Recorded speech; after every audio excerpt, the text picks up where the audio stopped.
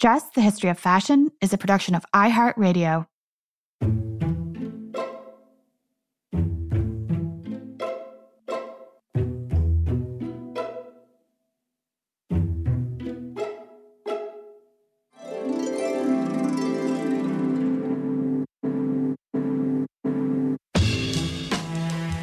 With over 7 billion people in the world, we all have one thing in common. Every day, we all get dressed. Welcome to Dressed, the History of Fashion, a podcast that explores the who, what, when of why we wear. We are fashion historians and your hosts, Cassidy Zachary and April Callahan. Before we get started today, I would like to share some great news with you, our friends. We have now added a second week trip to Paris in June of 2020 because the first one sold out.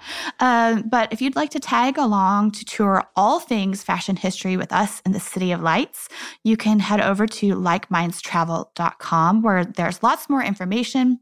And you can also register. And I think, Cass, if I'm correct, Laura told us that the second trip is already partially sold out, which is pretty amazing. And we are so excited. We can't wait. Yes. So this week, we're going to have our usual helping of fashion history, but we're going to serve it up with an extra side of rebellion. So this sounds quite yummy to me. Totally my jam. In the words of fashion designer Vivienne Westwood, she said, quote, "People didn't like you for being a punk. We wanted to undermine the establishment. We don't want to accept the values of this older generation. We hate it. We want to destroy it. We don't want it. We were youth against age. That's what it was." Yes, so today we talk about the subcultural styles of the punk movements as well as its commerce. So, the intersection of rebellion, youth subculture dress, and then its subsequent co-option and commodification is not quite a new tale. In fact, it's a reoccurring theme throughout fashion history. You can trace instances at least back to the period surrounding the French Revolution, where you see the shocking anti-fashion styles that are adopted by the incroyable and merveilleuse, which in the case of the women members of this subculture soon became high fashion. Yes, and we have already done a whole 2-part episode on the role of fashion during the French Revolution. And the second part is actually entirely dedicated to the incroyables and merveilleuses. So check that out if you'd like to learn more. And I think there's some really interesting parallels in how both of these groups used clothing to inspire shock and awe. Yes, and in the case of the punks of the 70s and 80s, the materiality of their radical clothing choices played a huge role in their style, which really aggressively confronted mainstream sensibilities. So, they made use of safety pins, metal studs, locks and chains, which really held connotations of force and violence. Punks adopted ripped and torn garments, whether worn to the point of disintegration or intentionally distressed. And another key element was really this do-it-yourself ethos. So celebrating the crafting of one-of-a-kind garments really as a way to define one's own personal style. That was used a lot within punk culture. Mm-hmm. And I don't know about you, Cass, but when I think of early punk, the first thing that pops into my brain are mohawks. Right. And I do realize that this association might be a little bit stereotypical, but hair was and remains a really important element of punk style. The more outrageous, the better, the more brightly colored, the better. And if you've ever wondered about the history of manic panic, we're going to chat a little bit about that today, too. Yes, today Dr. Monica Sklar joins us to speak about her work on punk style and the business of being punk. She is an assistant professor in the College of Family and Consumer Sciences at the University of Georgia and liaison to the Historic Costume and Textile Collection housed there. Dr. Sklar, welcome to the show. Monica, thank you so much for joining us today. Thank you for having me. I'm excited to be here. Yeah, and we are super excited to talk to you today about punk style. And this has been the subject of your scholarly inquiry for more than a few years. The first thing that I want to ask you is, because I do think this is pertinent to the subject at hand, how did you first come to be interested in punk style? Well, in general, I would say that my interest started on a personal level. Yeah, I guess that's what I was kind of trying to get at. Yes, that I have been an active part of the punk community in the United States, but also to some degree internationally for 25 years or more. And in doing so, one of the things that I recognized as going to shows, writing zines, playing in bands, traveling and sleeping on people's couches and engaging with people that lived alternative lifestyles around the country and were contrarian and anti-authoritarian and questioning things, was that the style component, the visual component, was always really grabbing my attention as much or more than the sounds and the music, even though I'm a huge music fan. Mhm. It's some people, they'll meet me and they'll chat me up and they're like, "Are you a music professor?" I'm like, "No, I'm actually a fashion professor." But I'm a huge, huge music fan, including punk music of many incarnations. But the more I engaged in punk as a personal lifestyle, the more I was realizing that I could read all the music biographies I wanted. I could have so many great conversations with people in person, on the phone, electronically, around the globe about the ideas. But so few people were talking about the visuals. And yet, everybody was wearing something offbeat or retro or meaningful, or a t shirt that made a statement, or a patch that was an homage to their favorite band or their favorite show, or they had their hair done in an interesting way. And all of that was grabbing me so much Mhm. that as I got more and more into scholarly pursuits of fashion, I was realizing that those two things could merge. And I had been interested in fashion since I was a small child, then got interested in punk, then eventually went to school for fashion, and then realized I could be going to school for punk and fashion. And so it all kind of came together to the point of me writing my book a few years ago and then now writing a new book. Yeah, exactly. And your new book is not out yet, so No. we're going to chat about what that is about a little bit at the end of the episode. But for now, I think we're going to kind of like weave into the first book, which is called Punk Style. And in Punk Style, one of the very first things you talk about is this really interesting anecdote of you visiting an Amish community. And you had what I thought was a really interesting exchange with the gentleman that was conducting the tour. So would you be willing to share parts of this story with our listeners? Because I think this kind of fleshes out where we're going. Sure. Well, I want to take one step back and say that while I wrote Punk Style to be somewhat of an academic text, I didn't want it to be dry. I wanted it to have the vibrancy and the life and the energy that is punk. And I also feel that when you're dealing with subculture or insular cultures of any community, that there's value. I'm a big fan of subjective scholarship over objective scholarship. I'm a big fan of write what you know and find out more. Right.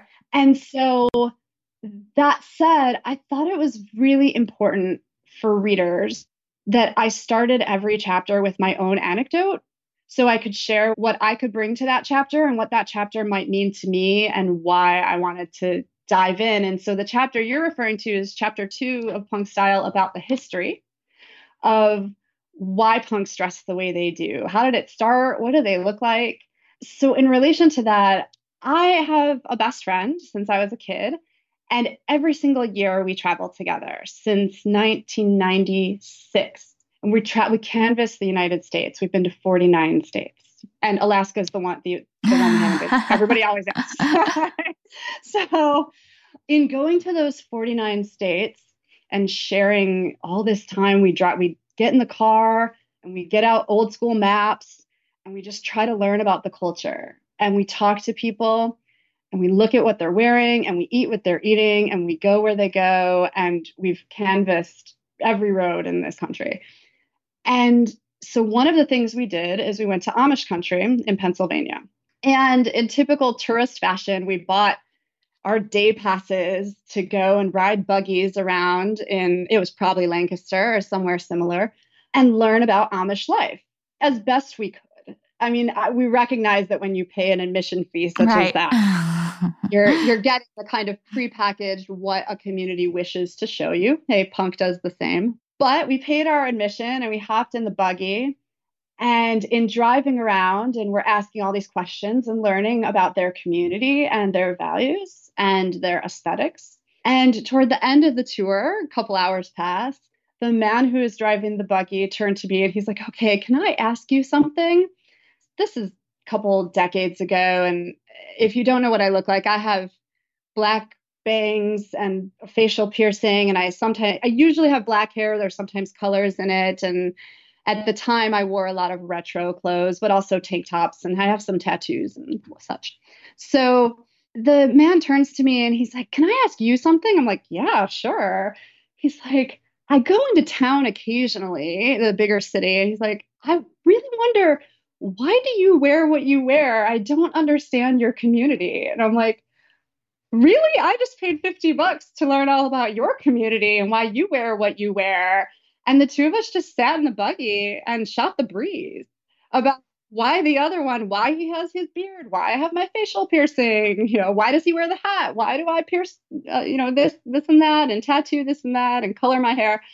And it ended up being super hallmarky that would happen. But at the same time, it drove a lot of points home for both of us because we're both in fairly private communities that the outside world has ideas about, and we have our own ideas about, and we have to kind of meet in the middle of people's perceptions and what we want to communicate to our fellow people in the community, what we wish to communicate outward, and how nonverbal communication works for both of our groups. Yeah. One of the things that really touched me about this story was the fact that, we start every episode by saying, we all have one thing in common. 7 billion people in the world. We all have one thing in common. We all get dressed. And so, when I read that in your book, I was like, see? And everyone is curious about that in each other. And what does it mean? And what he was asking you is, what does it mean? And you were there paying for a tour by trying to find out what it means. And it's just this innate curiosity that we all have about the way each other dresses and what does it mean. Yeah, I think that was one of my favorite opportunities to really dive into that. I travel extensively, and I aspire to travel more internationally to continue these conversations. Yeah. Well, and you also just said traveling internationally. And one of the other things that I want to bring up about dress is when you think about being somewhere else and the way that other people dress, sometimes dress has this tendency to underscore quote unquote otherness. But in the context of punk, I think that otherness isn't necessarily in the context of being a person from a different country, but punk is an intentional otherness. Do you want to talk about that a little bit? That is a big question. And as I've been doing research to understand how that's manifested in the United States specifically, and looking into boutiques and looking into the DIY culture, looking into big mall stores and e-commerce, one of the things that I'm realizing is how complicated it is when a community such as punk comes up with all these visual cues, whether it's hair color, whether it's studs and spikes, whether it's logos from bands, that were ways to communicate otherness, but then those things become mainstream. And so how you keep othering yourself on purpose so that you can find people who share your outsider views, but at the same time, you're purposefully positioning yourself as not the same. And one thing that I've been learning is that for a lot of punks, it seems to be less and less about the actual colors and shapes and cues, and more about the process of how did they get the clothes, and who did they wear the clothes with, and where did they go to wear those things, and how were those things made. And so the othering is sort of been a fun thing to look at regarding fashion, because it's sort of twofold. It's fashion of what it looks like, but it's also fashion of how it's made and embodied. Right. Is the othering of what can make the same jeans punk or not punk. So in terms of where did that come from? What's the origins of that? I think a lot of it were some of the original style leaders within the community, whether they're designers, whether they're boutique owners, whether they're people in performance, such as bands or other types of theatrical or musical groupings, people who are political leaders within the community. And so they kind of lead the way often of what the visuals will be after or what the process will be after of how people get or wear their clothes. I think that a lot of people out there assume that punk style evolved out of the music scene, but there's a little bit of a chicken and the egg debate about this, right? Well, and it's sort of a UK US discussion as well. Yeah. So let's have that discussion. Okay. So punk in the US, punk in the UK, punk around the world, it's one enormous community, but it's also an umbrella term that means so many things and has gone on for a long, long time, late 60s, early 70s.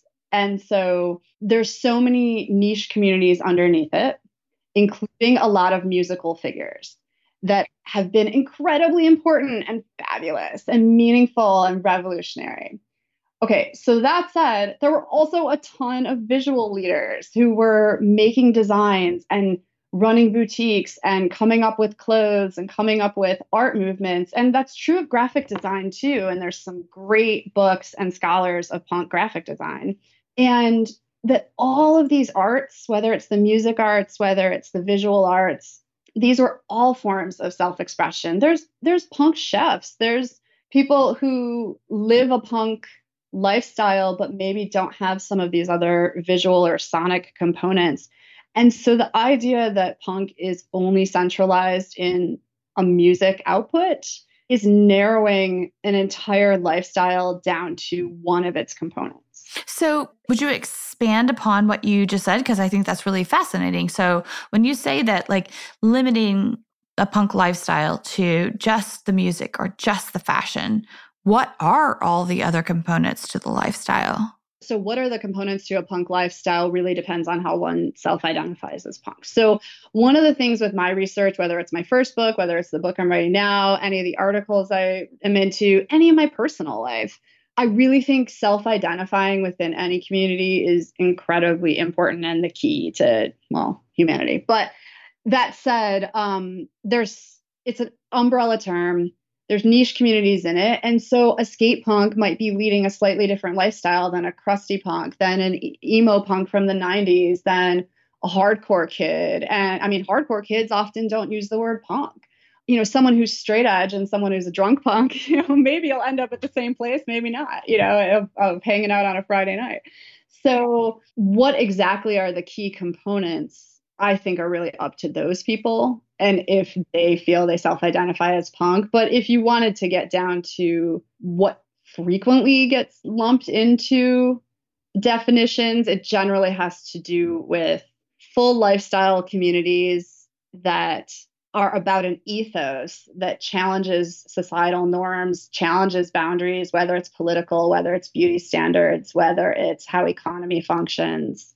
And then it's manifested in the humanities, such as music and fashion and the way we live our lives. So someone can be full on domestic middle class, conventional occupation and very legitimately self-identify as punk, whereas someone with a very completely different lifestyle wouldn't necessarily get that name allocated to them automatically. I think it's about this ethos, this energy. Usually it ends up about wanting to be part of the community in one manner or another, in person, electronically, visually, sonically, something tying to that lineage and to each other.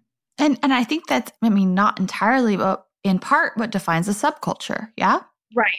And that's some of the differences that get complicated of subculture versus street style, because street style, there's a lot of adaptations of punk within street style, but street style is so much more individual and about the stylistic components, versus subculture is about the culture components, and that it's quote unquote below the mainstream, but the hierarchical nature is a little bit in air quotes there, I'd like to turn our discussion for a brief moment onto two of the people who were kind of at the epicenter of this subculture when it started in the late 70s, early 80s.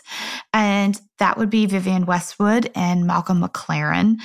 Because I very recently watched the Vivienne Westwood documentary that came out, I think it was last year. But she, while being interviewed, says, quote, "We invented punk." Malcolm, and she means Malcolm McLaren, who was her partner at the time. She says, Malcolm had just come back from America. He'd been managing the New York Dolls. He'd put together a group, a pop group from our Saturday boy, Glenn. And I think what she means by that is that he worked at the shop that they were running. Glenn Matlock. Yeah. And a couple of our other customers. And Johnny Rotten was quite a phenomenon, and he hasn't changed, end quote. And of course, Johnny Rotten, as most of us know, or almost all of us know, is the lead singer of the Sex Pistols.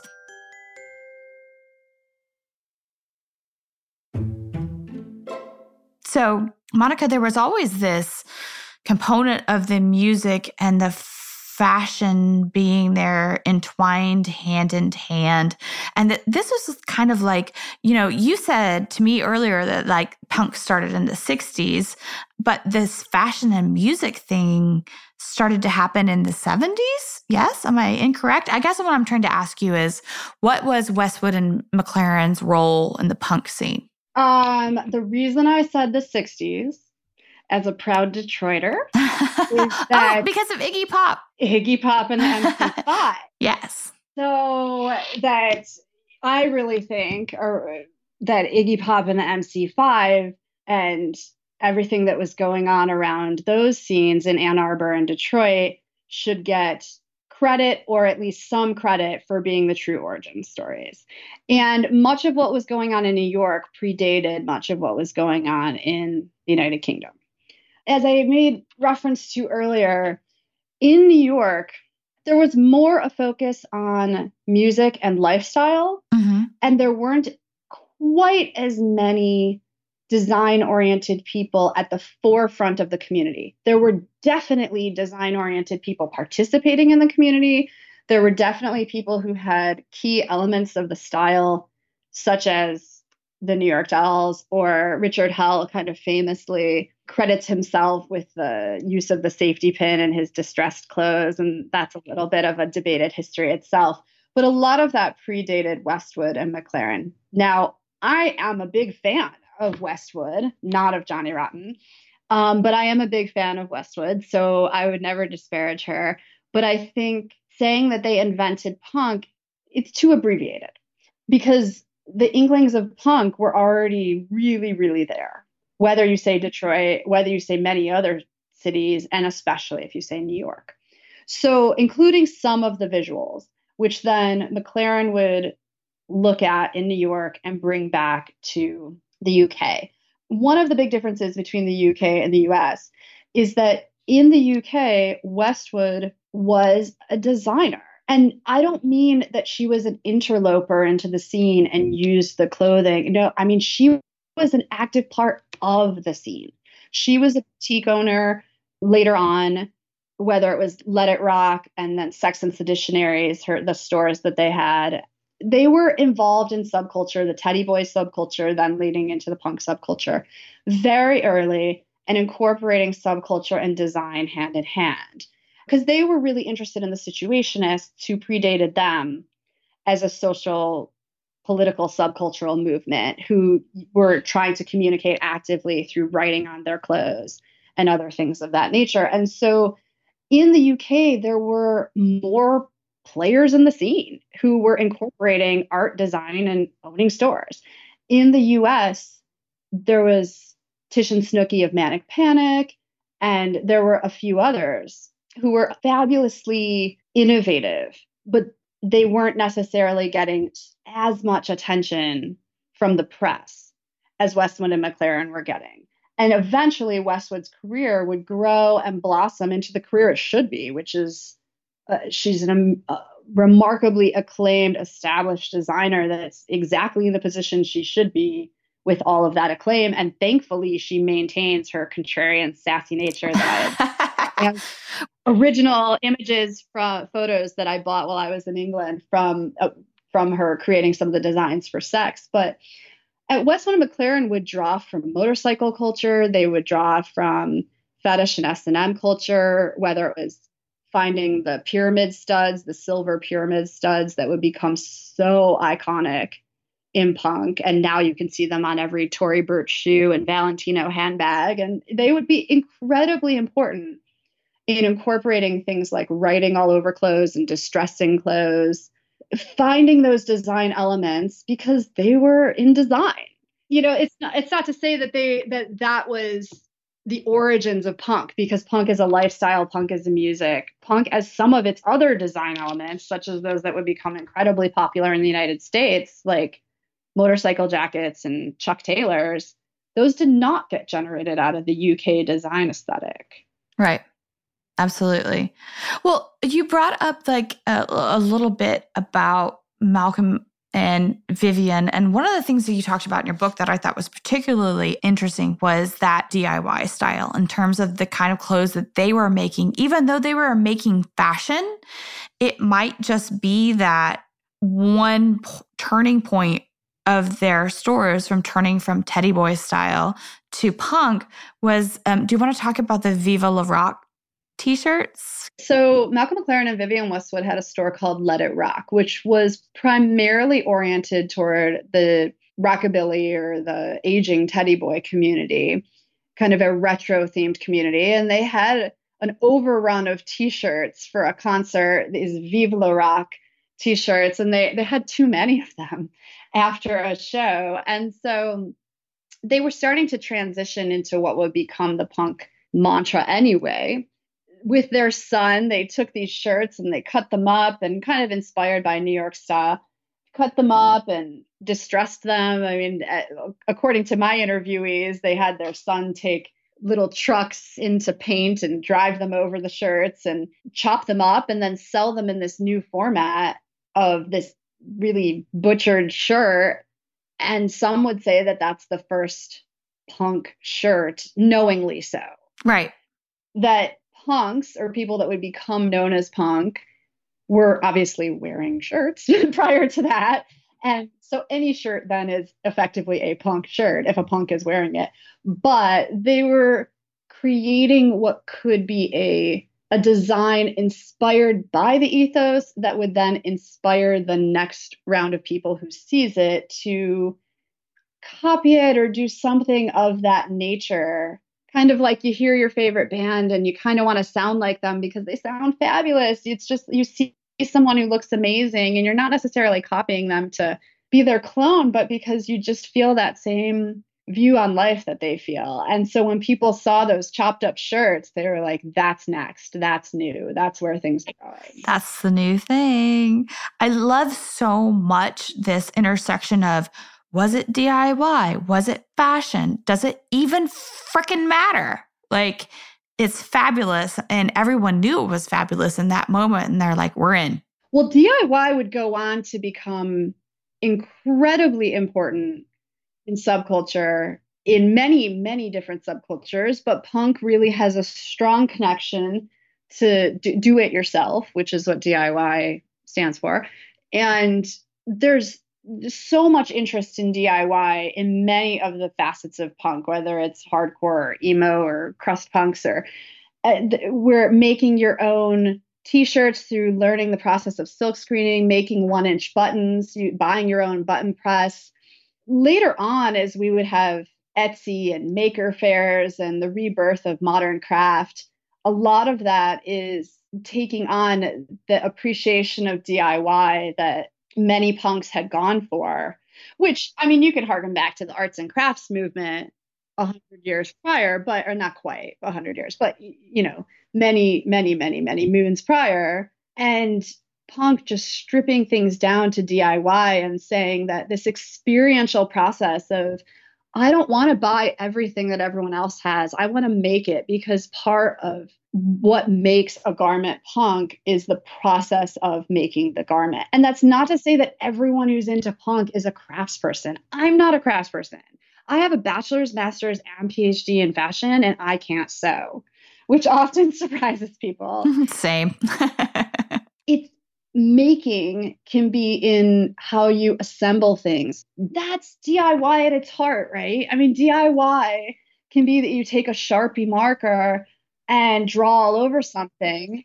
So bricolage, the idea that you assemble things together to make a new thing, is a core tenet of punk.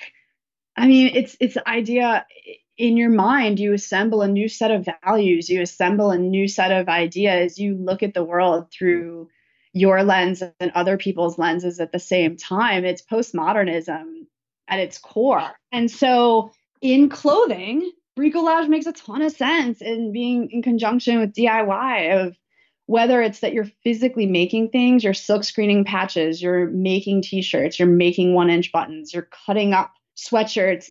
But it can be about assemblage too. The idea of the use of vintage, that you're repurposing all of these vintage items and giving them a new life by putting them together in new applications, or that you're putting together mainstream products and alternative products at the same time. And when they're together as an ensemble, they make something altogether new for the wearer. You've done a lot of interviews with people in the punk scene in your book, and they say again and again and again, it's not necessarily the exact garment. There's no formula. It's about the way that you wear it. It's the way that you put it together. And that's what like the language is. There are some things that have become common, usually because the singer in a band or the owner of a boutique or someone who's really got some very thoughtful ideas and knows how to articulate them in a form of a social leader wears things a certain way. Or sometimes it's out of function, like a lot of skate punk style, and it's comfortable, loose, oversized style in the particular shoes comes out of functionality. Or it's a lot of the skinny jeans or androgynous garments. A lot of these things come out of functionality of where the purpose is trying to go. But that said, there's a lot of different things you can wear to be functional. So there'll be somebody who's kind of leading the way design-wise to say, okay, well, small tops and big bottoms are the way to go, or skinny jeans and oversized shirts are the way to go, or pyramid studs all over everything, or silk-screened things. There are trends even within subculture. And there's definitely different looks within different communities. So, I mean, when you talk about Westwood and McLaren, I generally go to the idea of what gets dubbed a 77 punk, which is that kind of iconic British mohawked motorcycle jacket, the Perfecto Sporto kind of jackets, and the disheveled but a lot of color at the same time, and metal. And it's a certain look where I'm like, oh, it's a 77 punk. And you can kind of think, you can know a little bit about their ideology, what music they probably listen to, what kind of things they do on the weekend, versus a hardcore kid might look, of the 90s, for example, might look completely different than that. And a punk of today shopping at Hot Topic might look completely different than that. And so I think that bricolage is a way that people pull things together to create their own definitions of DIY. We are going to take a short sponsor break here, but more with Dr. Sklar when we come back.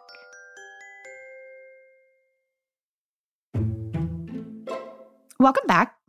Monica, before the break, you mentioned that there are different looks worn by different punk communities, and your upcoming book looks at this in the retail landscape within the United States. Can you tell us a little more about this? I've interviewed over 20 boutique owners across the country that I thought were punk boutique owners, but many of them talk about they were actually trying to serve the entire subculture community. So they are seeing it as one thing. Many of them. So the sibling subculture thing is kind of interesting because I think it's continuing to be a conundrum within punk in the mainstream of how to wrestle with wanting to wear the same stuff. What do you mean by wanting to wear the same stuff? Because a lot of punk things end up with a certain social cachet, and there's an adoption of that social cachet, whether the lifestyle's adopted to or not. Within fashion, usually. Like, think about Marc Jacobs' grunge collection. Think about, like, there was just an exhibition of punk. What was it? Punk Chaos to Couture exhibition at the Costume Institute. There was. And so Marc Jacobs' 1991 Perry Ellis collection about grunge is one of his most famous collections. And he got canned from Perry Ellis for doing that collection. It was a super complicated moment because 1991 is when Nirvana and so many of their contemporaries gained wide recognition. And Marc Jacobs, to be fair, came from dance culture and queer culture and certain elements of New York downtown culture. And so for him to do grunge for Perry Ellis and the way he did it was not that well received and wasn't necessarily a fit.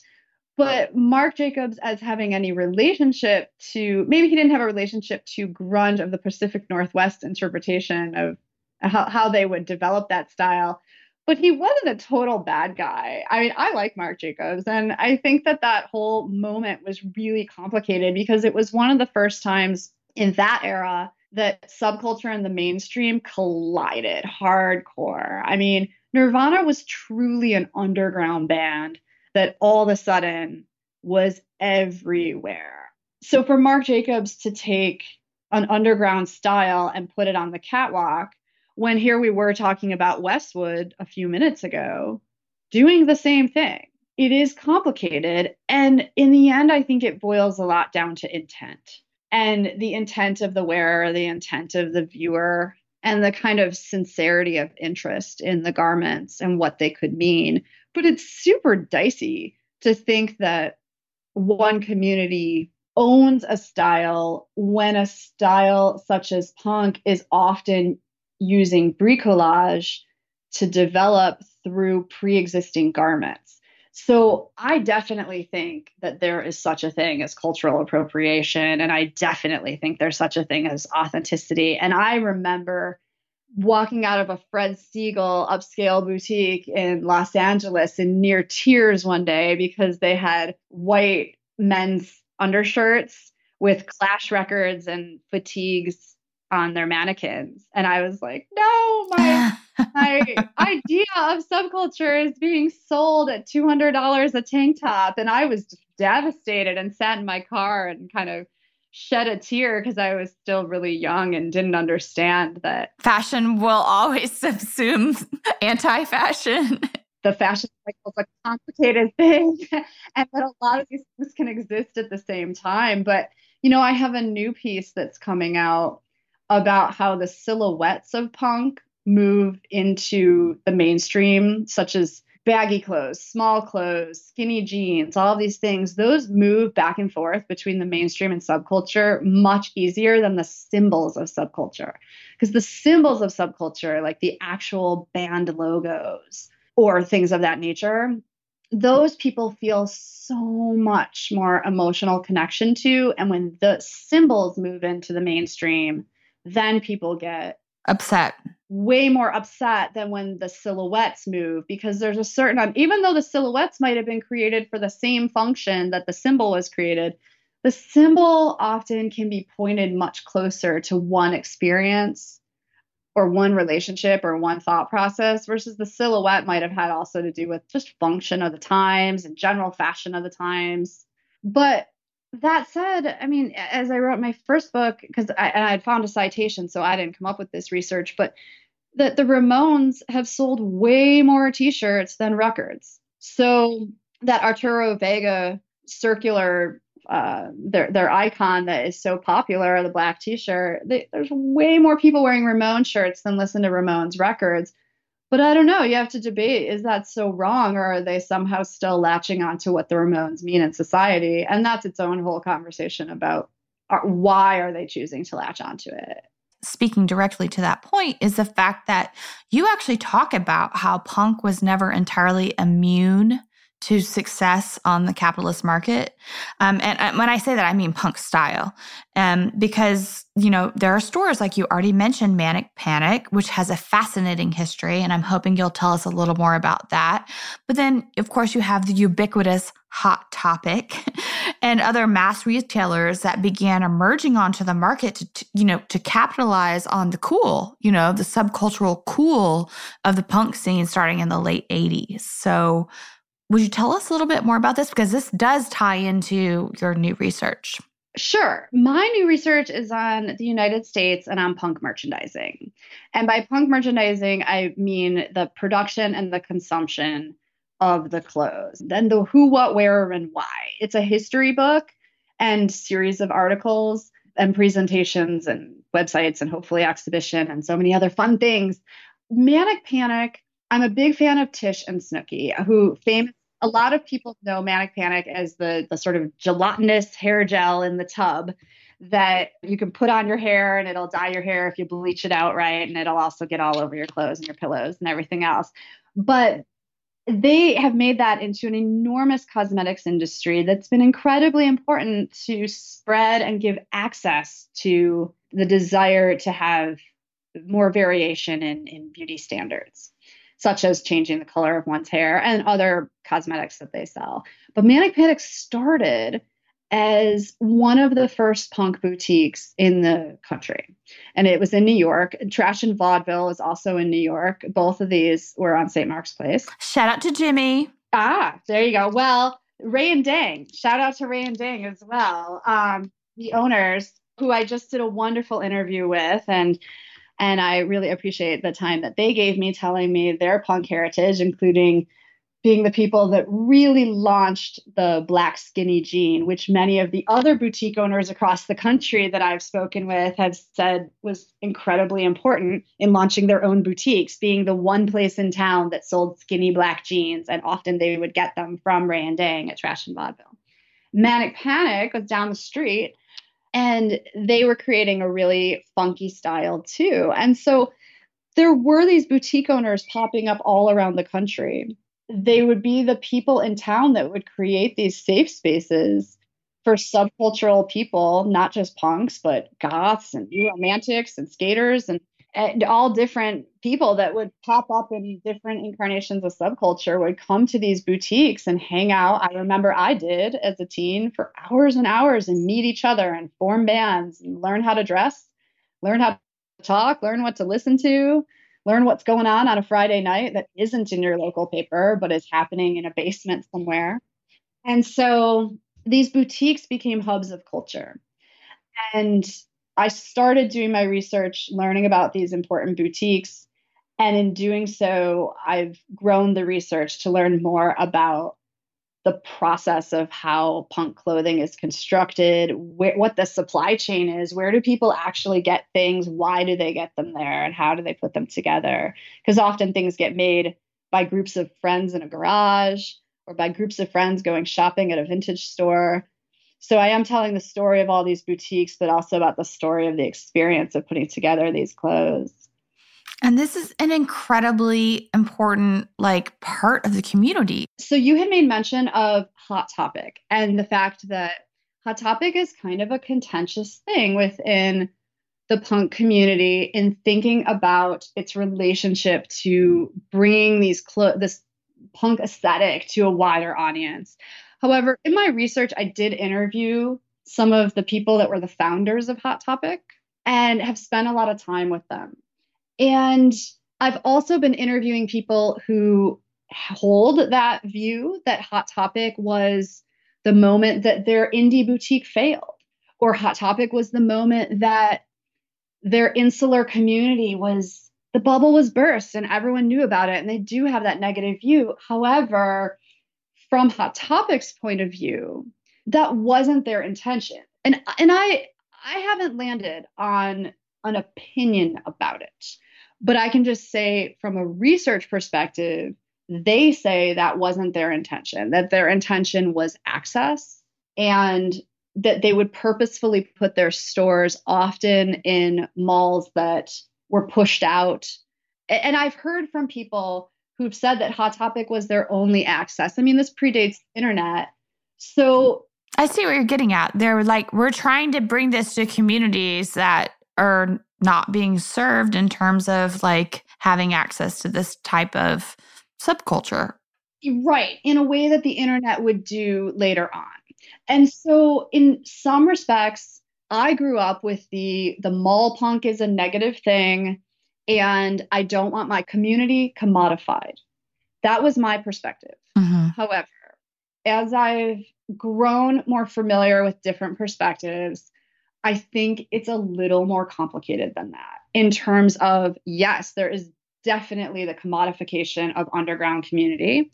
And some would say Hot Topic did that, but others would say they did not. And that, in fact, what they did was provide access to people who did not know how to get those garments. They didn't know how to find others who were like-minded, that the stores did serve, even though they were in a mall, did serve that same safe space, a warm environment that a boutique would, that I used to go to in some pushed out neighborhood. So I think thinking of Hot Topic in a one-sided way isn't necessarily giving it its due of how complicated it really is in punk's history. The bigger issue with Hot Topic, I think, is the fact that so many of the underground boutiques couldn't compete against that bigger business model. Right. Which is where things like Etsy come in. And so it would circle around when e-commerce became more accessible for people to be individually participatory in e-commerce, like such as with Etsy. So the story of Hot Topic, I think, is quite an interesting moment in the story of punk merchandising. Monica, thank you so much for joining us. If you want to ever come back and join us again to talk about what you're up to next, please do so. Thanks. I think the thing that's been really fun for me to think about has been the fact that, as much as circling back to one of your first questions about the music versus the fashion, and I love the music so much, but often the music has a finite time and place. It's a 3-minute song. It's a 1-hour show. It's a 30-minute car ride. It's a half-hour jam session, whatever it is. But the clothes are all day, every day. They're 24/7. Monica, thank you so much for joining us to talk about the integral role of clothing in the punk lifestyle. So I guess for better or worse in terms of authenticity, April, the punk aesthetic has been a constant source of inspiration for high fashion as well. Westwood, of course, and other designers like Zandra Rhodes, who in 1977 launched her conceptual chic collection. And this collection has actually been cited as the first luxury fashion collection to incorporate the punk aesthetic. And Rhodes created knit jersey dresses with artfully placed holes, with finely finished edges, and the dresses were embellished with beaded and jeweled safety pins, thin ball chains, and even rhinestones. Yes, and she was doing this far before Versace in the 90s, I would just like to say. And one of my all-time favorite dresses is from that conceptual chic collection, Cass. And get this, it's a wedding dress. It is a punk wedding dress. It's a bluish, it's a bluish white rayon and has a large bow on one shoulder. But the asymmetric skirt and train are both beautifully ripped and torn, and all the edges are like super finely finished. And the entire textile is scattered with crystals. It's really breathtaking. And there's a version of it in the collection of the Costume Institute at the Met. Which, speaking of, the Costume Institute had an entire exhibition that I think you mentioned briefly, April, Punk Chaos to Couture. That was in 2013. And that exhibition really charted punk's influence on high fashion, which, when you said ripped beautifully, kind of sums up high fashion's incorporation of punk aesthetic. But so that exhibition featured designs by a whole host of designers who have riffed on elements of anti-establishment styles. This included, as you just said, Versace, but also Riccardo Tisci, Jean Galliano, Karl Lagerfeld, and Comme des Garçons. Yeah, and one could argue that punk's legacy can be seen in the subsequent rise of deconstructionism, which took shape in the hands of Japanese designers like Rei Kawakubo and Junya Watanabe of Comme des Garçons. And so much of postmodern fashion can really trace its roots back to the non-conforming styles of the punks. And like Monica said earlier, it's everywhere now. From the studs on your Tory Burch shoes to maybe the studs or the metal hardware on your new favorite handbag. Well, I think that does it for us this week, dress listeners. May you all consider incorporating a little rebellion into your wardrobe next time you get dressed. Please join us on Thursday for our Fashion History Mystery Minisode, where we answer listener questions. If you have a question you'd like to submit, you can DM us on Instagram at dressed_podcast. You can also email us at dressed@iheartmedia.com. As always, thank you to our producers, Holly Fry, Casey Pegram, and everyone else at iHeartRadio that makes the show possible each week.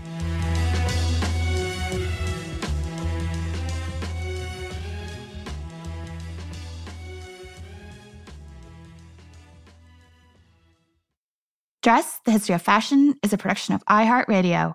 For more podcasts from iHeartRadio, visit the iHeartRadio app, Apple Podcasts, or wherever else you listen to your favorite shows.